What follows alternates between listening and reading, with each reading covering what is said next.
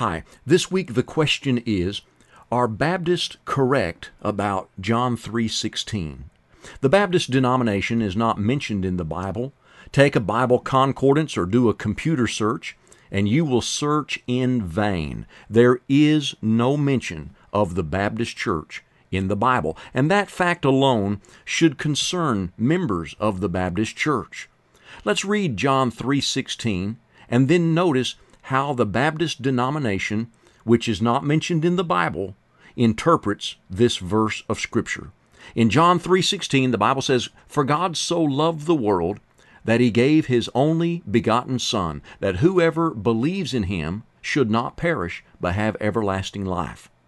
The Baptist Church teaches that the entire plan of salvation for a sinner is found in that single verse of Scripture.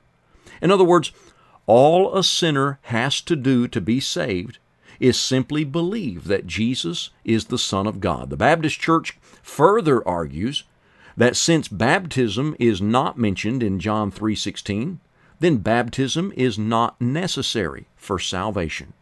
Well, here are some interesting facts that you need to notice about John 3, verse 16. First, John 3:16 does not claim to be the entire plan of salvation. If it did make such a claim, then the Baptists would be right. But the fact of the matter is, this passage does not contain the entire plan of salvation. Number two, John 3:16 does not mention repentance. Jesus said in Luke 13, verse 3, "Unless you repent, you will perish." The Baptist Church doesn't really know what to say about repentance. They believe repentance is necessary, but it's not mentioned in John 3:16. The old Baptist debaters of a previous generation, they took the position, therefore, that repentance comes before believing in Christ. But this doesn't help the Baptist position, because whether repentance comes before or after belief, the point is belief alone does not save a sinner. John 3:16 does not contain the entire plan of salvation. Number three, John 3:16 does not mention the sinner's prayer. Now you think about this carefully. All Baptist literature quotes John 3:16, and then it tells people to say a prayer which they have called the sinner's prayer. Did you know that there is no such thing in the Bible as the sinner's prayer? If you search in your Bible concordance, or if you do a computer search, you will search in vain. It is not present.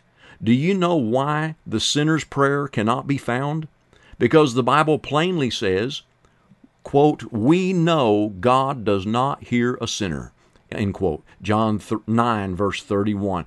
Now, if God doesn't hear a sinner, then it would do no good for a sinner to pray, would it?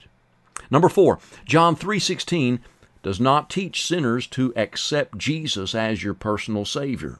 Well, this is a very popular statement by the Baptist Church, but you will never find that statement in John 3:16 or any other Bible passage. The idea of accepting Jesus as your personal Savior implies that salvation is simply a matter of a decision made in the mind of the sinner. Actually, salvation is something that happens in the mind of God, not in the mind of the sinner.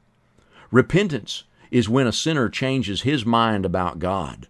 Repentance occurs in the mind of a sinner, but forgiveness occurs in the mind of God. And just because a sinner believes that Jesus is the Son of God, and just because the sinner has changed his mind about Jesus, that does not mean the sinner's position has been changed in the mind of God. The sinner's position is changed in the mind of God when that sinner is baptized in water for the remission of sins.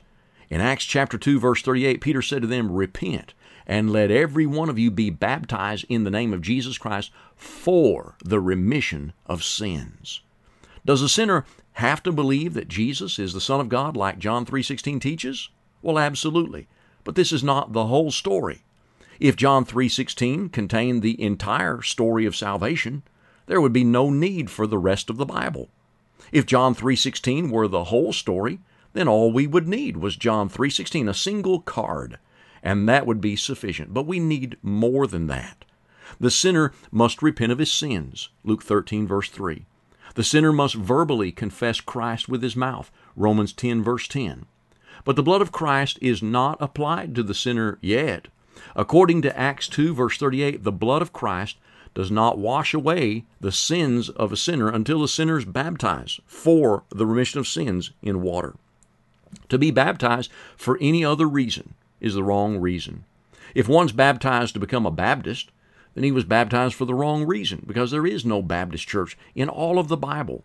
Certainly, baptism would not be for the purpose of making one a member of a church that isn't even mentioned in the Bible. The Baptist church does not teach the truth about John 3:16. When Baptists hold up posters in the end zone of football games and John 3:16 is being displayed, they're not saving anyone by doing this. No one is saved by faith alone, according to James 2, verse 24. No one is saved before or without baptism for the remission of sins.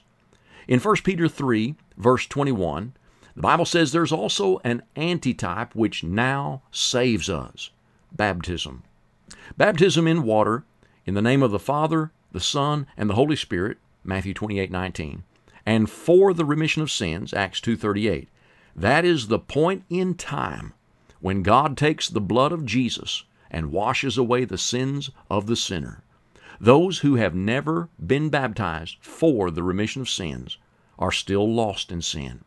Well, thanks for considering our message this week. We invite you to visit our website at www.willofthelord.com.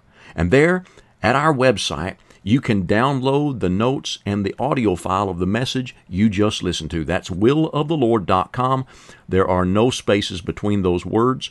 And we invite you to call again next week as we consider a new subject on Bible Talk.